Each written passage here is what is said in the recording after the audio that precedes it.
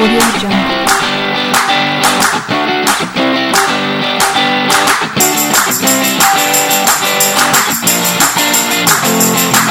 Hello, you are welcome to the Emerge podcast where we discuss all things digital media. I am your host, Joy Eneyalu, digital media consultant and your very good friend. Today we'll be talking about the 4 graphics sites you can use for your business.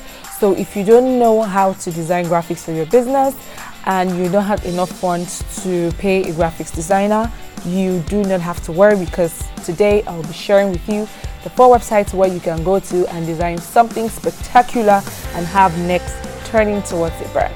So the first one here is canva.com, which is about the most popular of them all out there.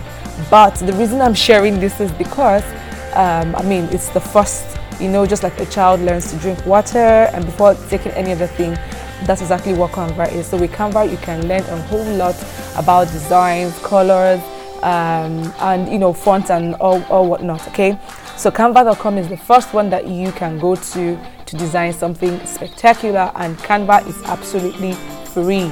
If you want more of the free features, then you can pay to enjoy those free features. The second one here, which is about my most favorite, is called Poster My Wall. PosterMyWall.com is also very free, but then not all parts of it are free. So depending on what exactly it is that you want to design, they charge you about $2 or thereabout. And the amazing thing about Poster My Wall is that most of the designs come already designed. So it's more like a professional has designed it and has kept it there, and all you just have to do is come, edit, put your pictures.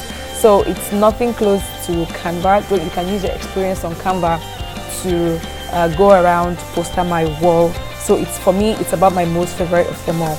Then the third one is called Adobe Spark. So Adobe Spark Post is also a design platform. You can actually download it on your mobile phone. And also, I love the designs on Adobe Spark Post. You can also create motion graphics, which means that your text and all that can be moving after you're done designing on Adobe Spark Post. Then the last but not the least is called Pixteller. That is Pixteller. So I love Pixteller because it looks like Canva, but it feels more like a breath of fresh air to me than compared to Canva. Okay, so if you're conversant with Canva, then you're going to love Pixteller. So there's just something about Pixteller that's not giving me that Canva vibe, right? So sometimes when I just feel like, I don't want to use Adobe Spark Post or Poster My Wall, and I don't want to use Canva either, I just go to Pixteller.com. So these are my top 4 graphics websites that I use, and I recommend that you should start using them. So let me know in the comment section which of them you already use and which of them you're looking forward to using. Thank you so much for listening, and I will see you next time on the Emerge podcast.